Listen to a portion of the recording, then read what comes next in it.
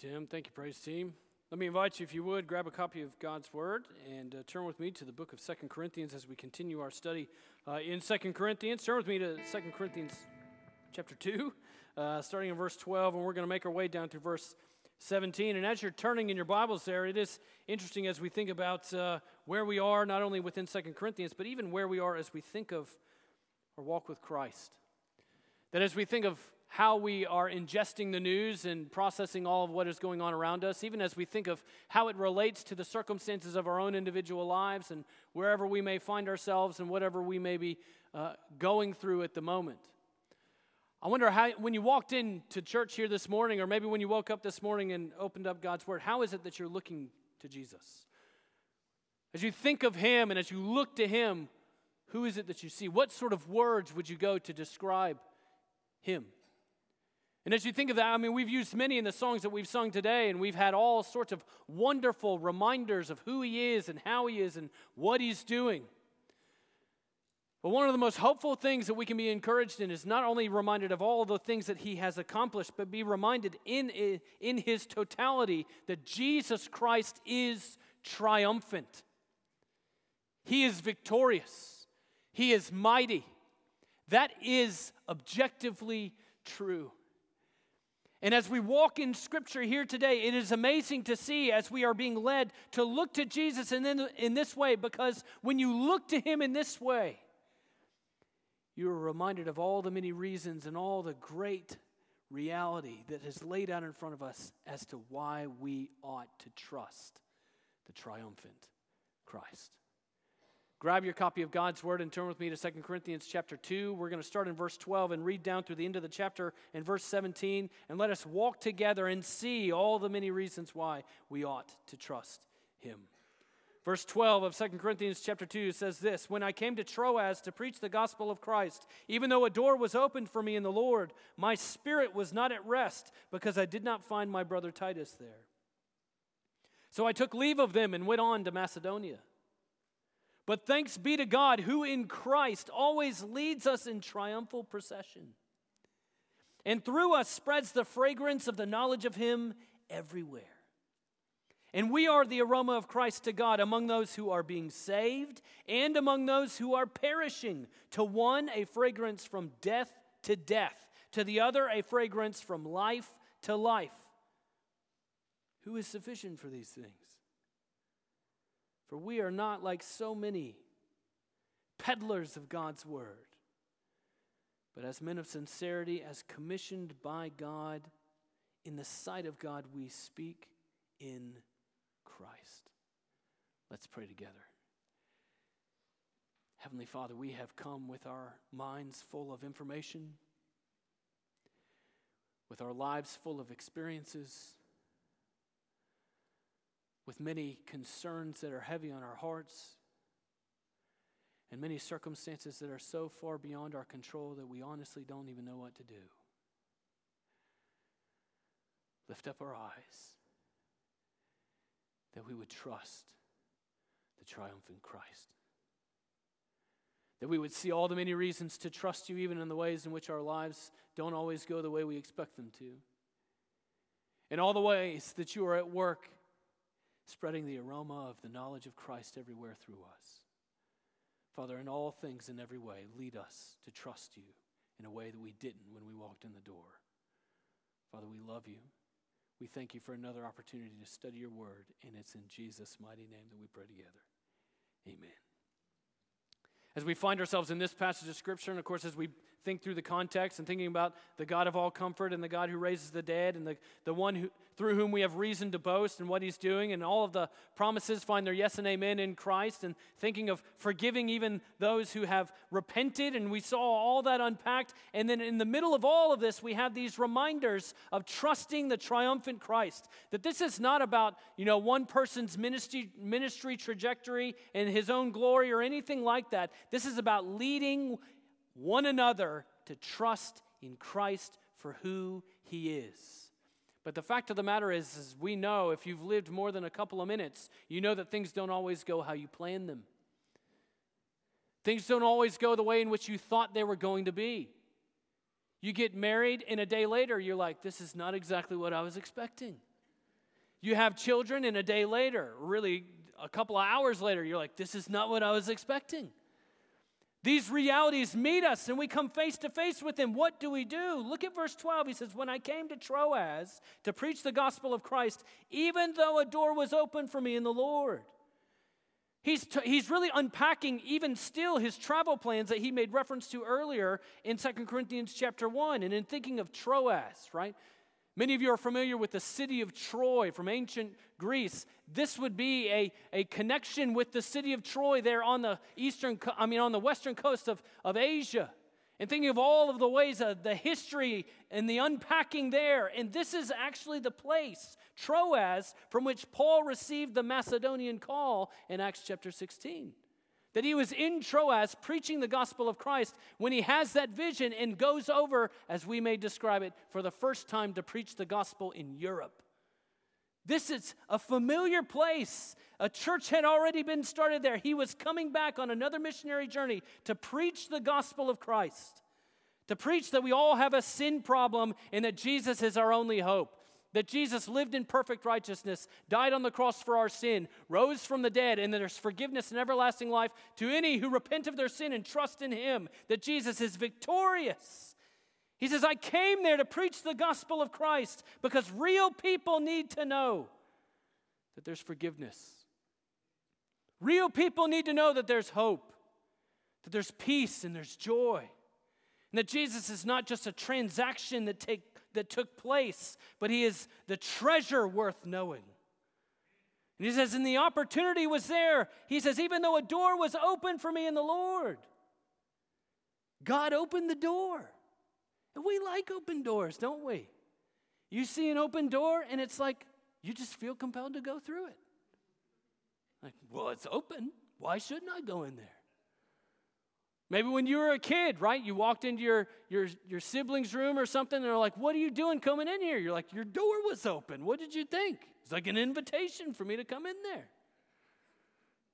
We like open doors, and we like when we know that they're laid out in front of us, but our lives are not always lived in this way.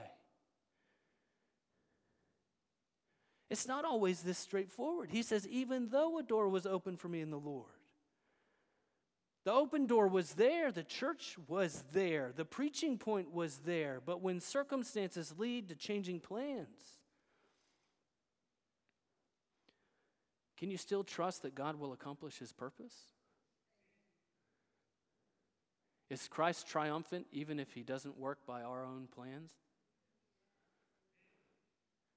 He's saying, this is not how I had seen this working out. I had come to Troas. There was an open door of gospel ministry there in the Lord to preach the gospel. And yet he says in verse 13, my spirit was not at rest because I did not find my brother Titus there. Titus would have been the one who would have brought news of Corinth. We know this from 2 Corinthians chapter 7, which we'll get to eventually. We know that he would have brought news of Corinth and what was going on there and the issues. Paul wanted to know how they responded. Paul wanted to know whether or not they were obedient in everything. Paul wanted to know if they were loving this brother with truth and with love and with care and with that sort of grace-centered, gospel-focused attention to detail. He wanted an update. And this concern was distracting. And we know what that's like, don't we? We don't like it when matters are left unresolved. Because when we've got that lingering out there, it becomes distracting to everything else. We just can't stop thinking about it. We just can't get over it. And so our attention just naturally gravitates there over and over and over again. He says, look, I came to Troas thinking I was going to find Titus there, an open door of gospel ministry, but Titus was not there.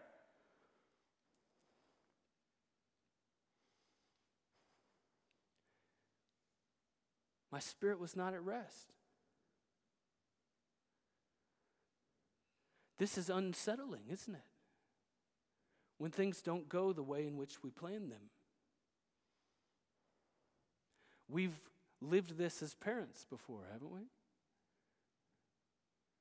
When you've got something going on in the life of your child and it's just overwhelmingly concerning, and you go to work and you do your job and you do your work and you get things done, and yet at the same time, it's as though you can't even remember what it is that you accomplished. because you spent so much time concerned about this situation. It's like that circumstance where you can get in your car and you can drive somewhere and you're thinking about one thing and yet you make it to your destination. But when you make it to your destination and you get out of your car, you all of a sudden realize, I don't remember the path between where I was and how I got here. Because I was just so consumed in thought with what was going on over there. And we ought to see this as we think broadly of 2 Corinthians and God's power in the midst of our weakness. This is Paul admitting his own weakness. That he's not always in the game, as we may say it, as he ought to be. That he carries these concerns. But that his carrying of these concerns does not mean that his weakness has overcome the triumphant reality of Jesus Christ. He's saying just because it didn't work out the way I planned it doesn't mean Christ is not triumphant. Even though we may not be at rest in our spirit because the details are not looking the way we want them, ultimately, who do we trust? When we're distracted and overwhelmed, is Jesus still triumphant? Because Paul goes on to respond to his own troubled reality, his own troubled spirit. He says, so I took leave of them and went on to Macedonia. He left. He had an open door of preaching the gospel, and he says, but I left. I went over to Macedonia with the expectation that I would find Titus there. But in actual fact, this is an act of trust by the Apostle Paul in the triumphant Christ.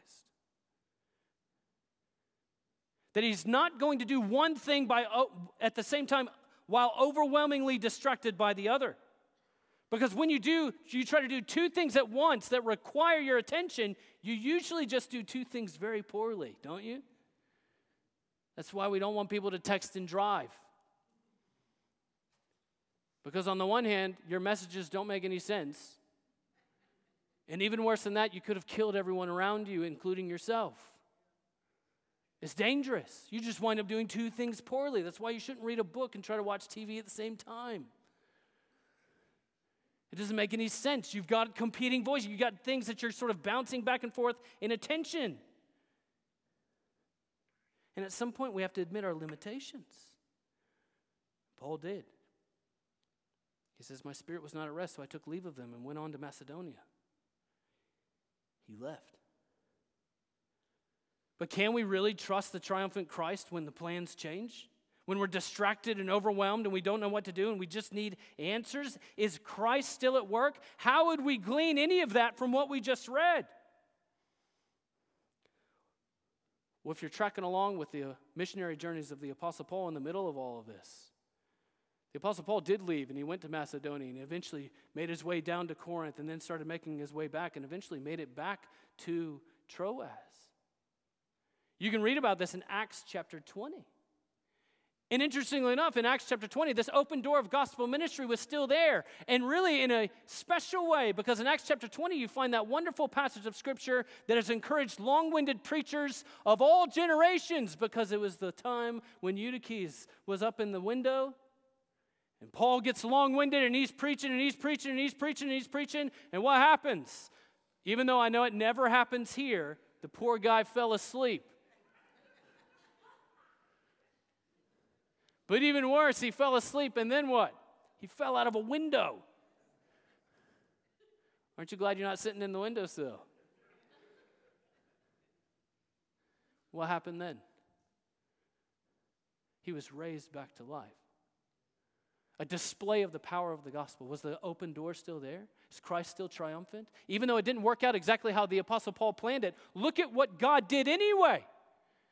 See, it's a matter of who do we actually trust here? Who is it that we're looking toward? Who is it that we're encouraging one another to look to? Trust the triumphant Christ even when your plans change, when it doesn't look the way you planned it. Jesus is still triumphant.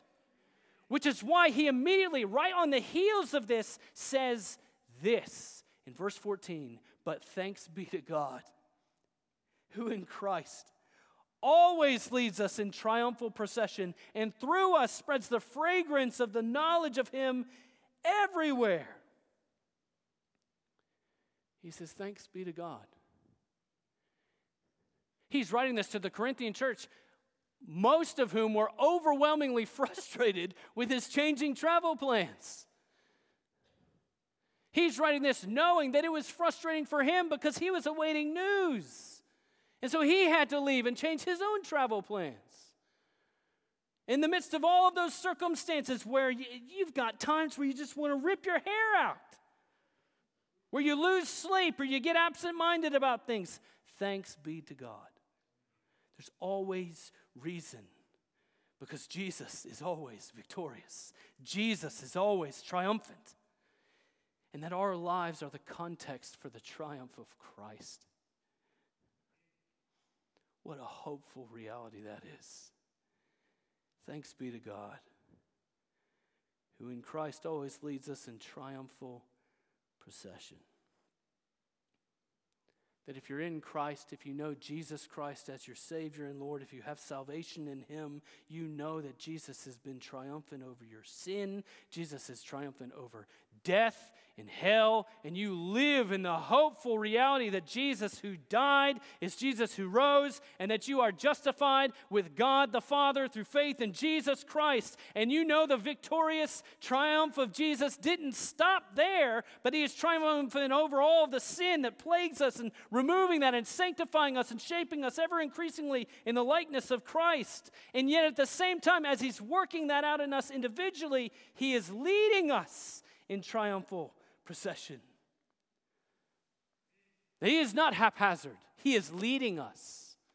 Even though it feels like we may be leading ourselves and making our own way. Wait.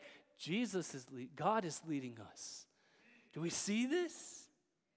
He is the one who's providential, who's exercising this kind of sovereignty. And He uses this wonderful, vivid illustration here, leading us in triumphal procession. He would have known good and well that Corinth was a place where the military had major sway. It was a military colony is how it started. There were people in all manners of the military who had retired there, who had gathered there, who had built their lives there. And so this would be a very vivid illustration for them.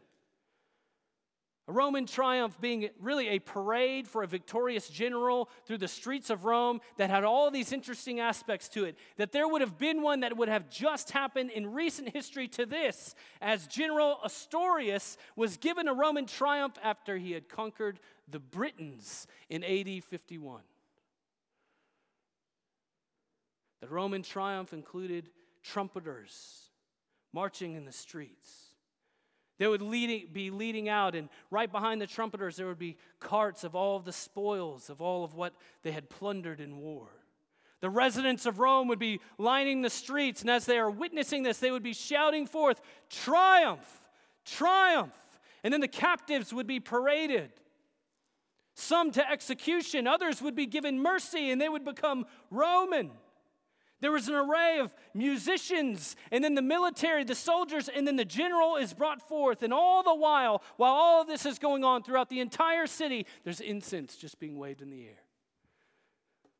So that even if you couldn't see the triumph, you could smell it.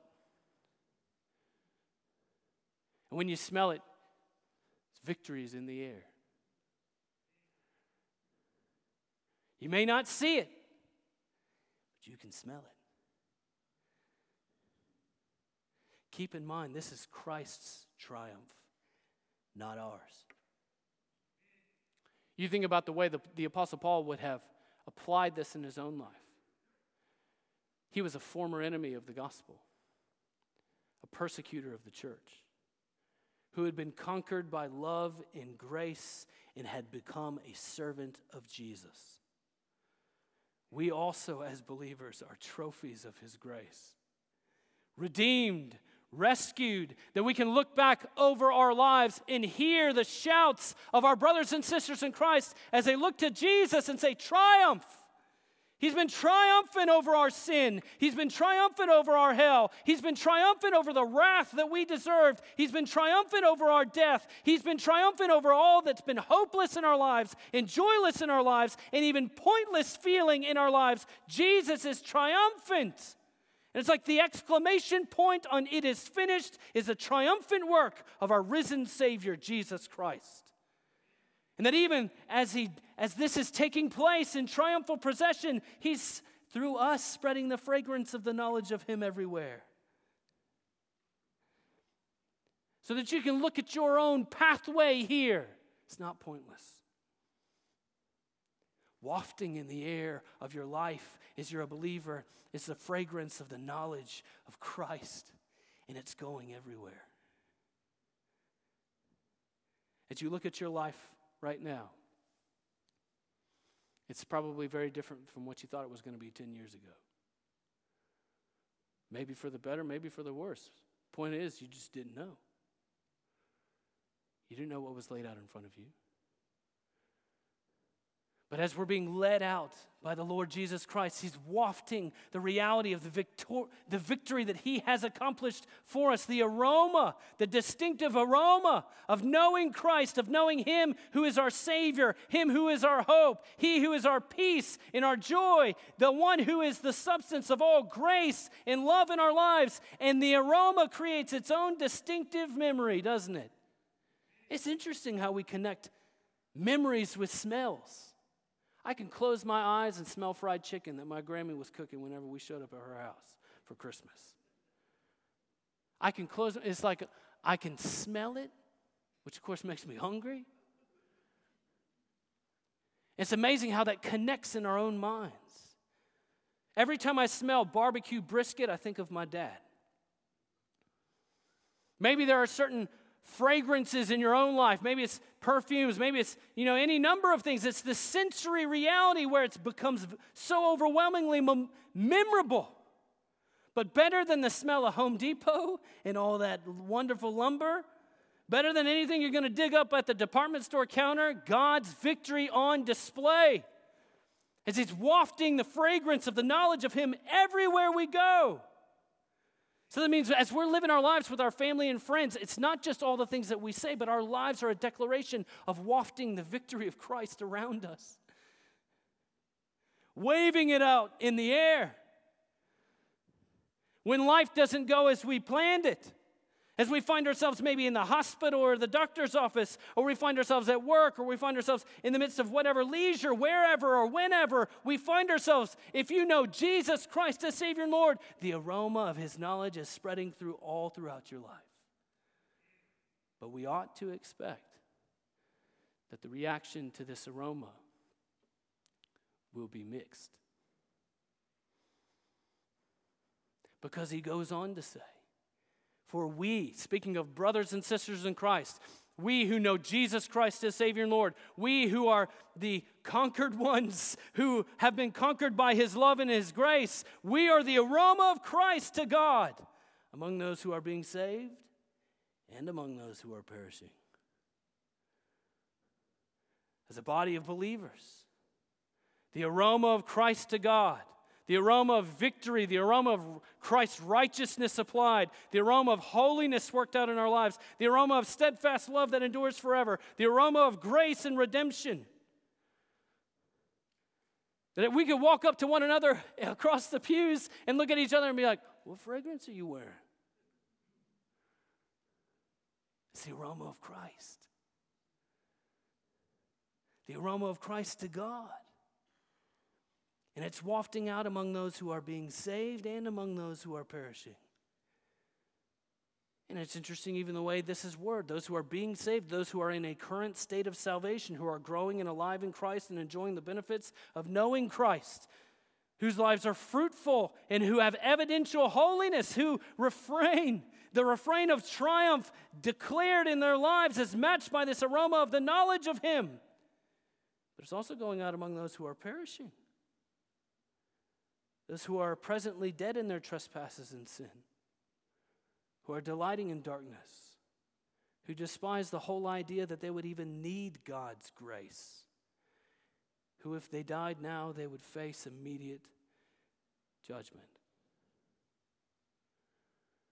What mercy that God would spread his aroma through us everywhere. What an invitation for God to do this everywhere. Catch a whiff. Smell test the air. What's your response? as we think of the aroma of the knowledge of God, the aroma of his grace and his love, is it attractive or is it repulsive? What's your response? See, your response here to the knowledge of Christ speaks volume about the current state of your own hope in salvation. Because he says in verse 16, to one a fragrance from death to death, and to the other a fragrance from life to life. Who is sufficient for these things? That the aroma of the knowledge of Christ garners a reaction. Some love it, some hate it. It's just like the way in which it may be around Christmas season in your house. Somebody in your house loves going to Bath and Body Works. Loves going marching in that store and smelling everything on the wall and all those sorts of things. And you got all your little cards and waving around. And for some of us, it is the smell of death.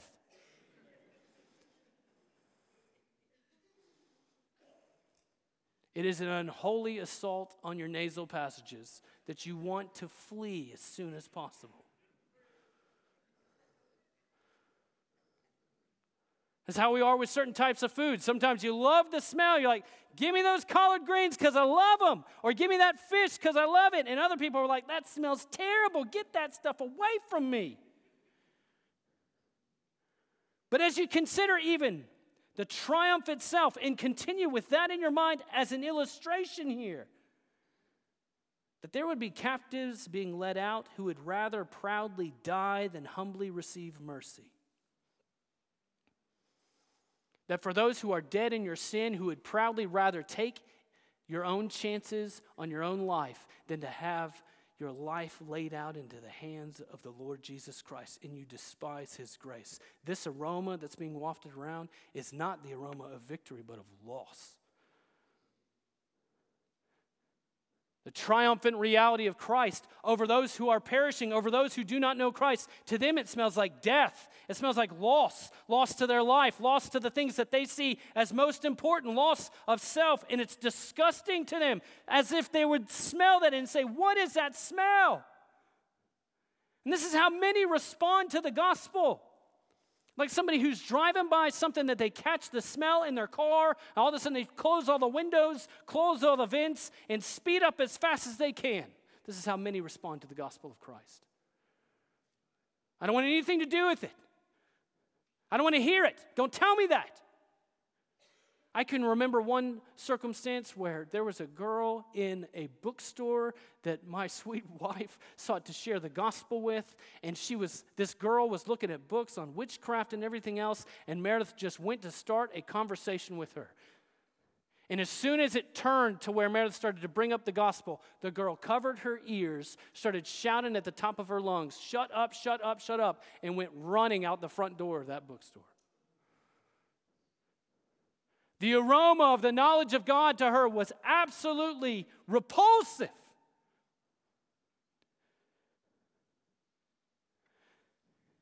What a good God that he still wafts the aroma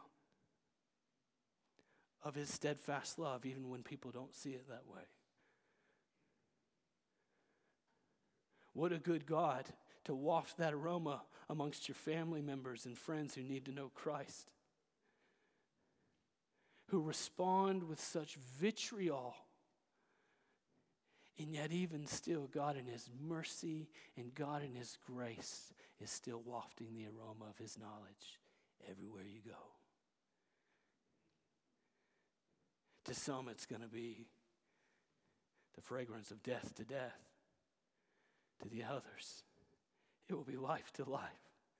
It's the smell of victory. It's the smell of triumph. It's the smell of, I was once lost, dead in the darkness, and I'm alive in Christ, and he saved me, and by his steadfast love, he sought me out. When I cared nothing for him, he loved me first, and he displayed his love by sending his son to die on the cross for my sin and rise from the dead, and there's forgiveness and everlasting life in his name. And you smell the aroma, and it's not stale, and it's not stagnant, but it's stagnant. It's moving, and it's active, and there's enjoyment, and there's just life in it, and it just invites in, and you want it in every area of your life. It's like you get that air freshener you finally like, and you're like, well, I don't just want it in one room, let's put it everywhere. It's the aroma of the gospel, the aroma of the triumphant Christ. Put it everywhere in your life. Because the reality is, if you know Jesus Christ as Savior and Lord, it's already there. Who is sufficient for these things? Why would he say that? Because it's again grabbing their attention and saying, don't trust Paul, trust Christ.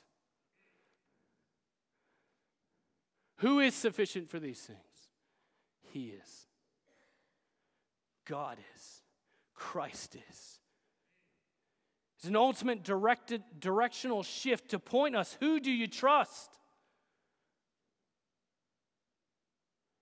Some will be delighted. Others will be disgusted. Only Christ is sufficient. Trust the triumphant Christ to waft the aroma of his victory through every area of your life. He says, for we are not like so many peddlers of God's word. Here's who we are not. Although there are many peddlers of God's word, there are many counterfeits out there. If you just got into the Greek text, the word would be adulterate. Those who are intentionally making cheap substitutes to look like the real thing, even though ultimately they are not.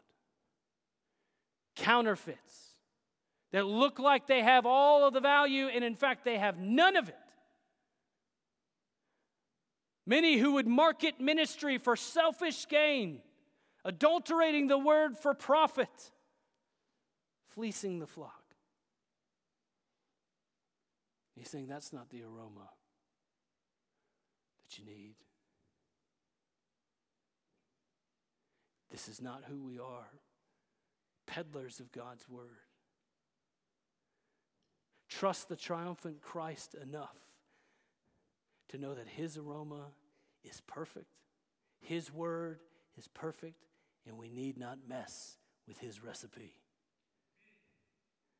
The God of all comfort, the God who raises the dead, who from eternity past has loved us, who sent his Son, who was born, who lived, who died, who rose again, who bore the wrath against our sin in himself on the cross, laid down his life, and 3 days later rose from the dead. He has spoken. He has given us his word to know, to love, to listen to, and to speak, but not to manipulate. Not to make it about ourselves. This is about the victory and the triumph of Christ. And so as men of sincerity, as people who have nothing to hide, who are not trying to trick anyone, we recognize ourselves as commissioned by God, and so in the sight of God we speak in Christ.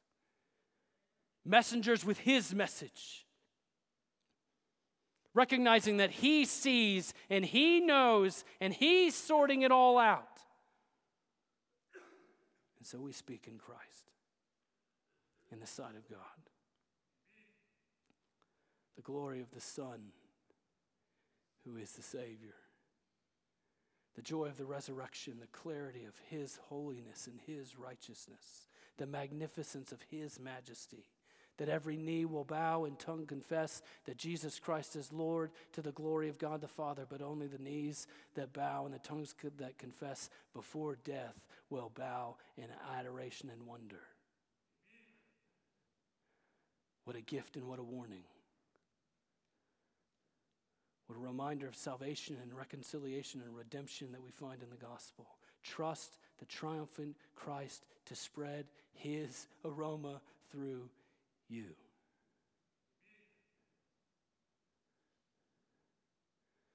And that the more you walk with him, the more you trust him, the stronger the aroma will be.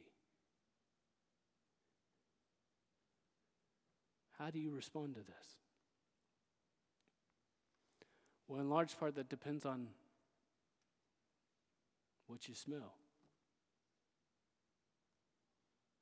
As we speak of Christ, as we speak of the reality of man's sin, that we've all sinned and fallen short of the glory of God. As we speak of the horror of the fact that it's appointed a man once to die, and then comes the judgment, and that if you stood before God the Father, and He asked you about why you should go into heaven, and what would you say?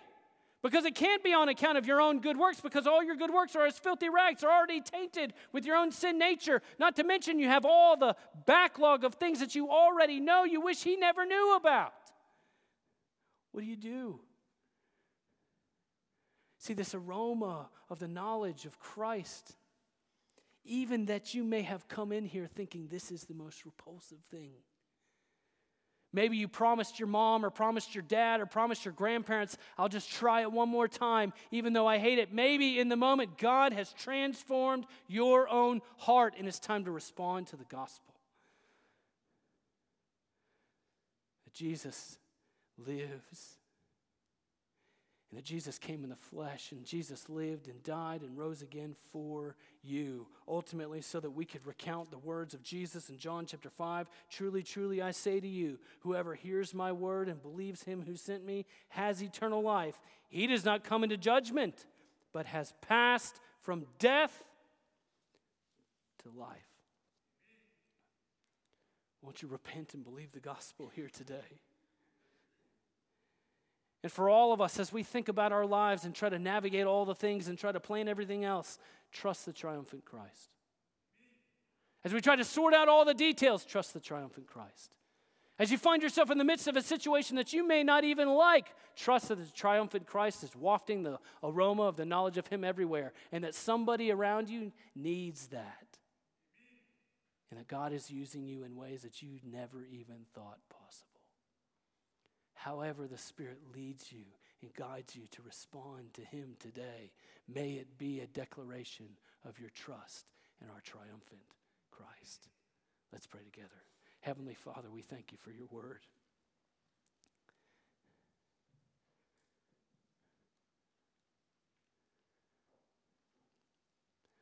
We thank You for how clear You are.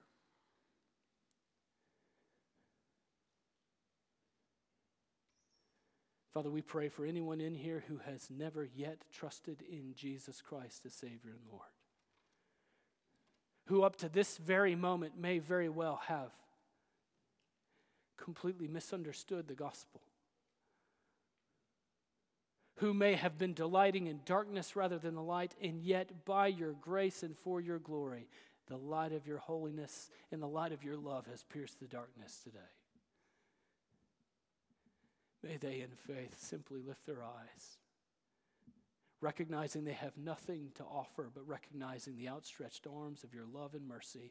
And Father, may they simply look to You and say, Lord, have mercy upon me, a sinner. I believe Jesus died and rose for me. Father, for all of us in here, as we seek to make sense out of so many things, Father, may we ever look to You and trust our triumphant Christ. May we trust that You are at work in ways that we do not yet understand, and yet You are wafting the aroma of Your victory all throughout our lives. Father, in all things and in every way, may we come away today trusting the triumphant Christ. In Jesus' mighty name we pray. Amen.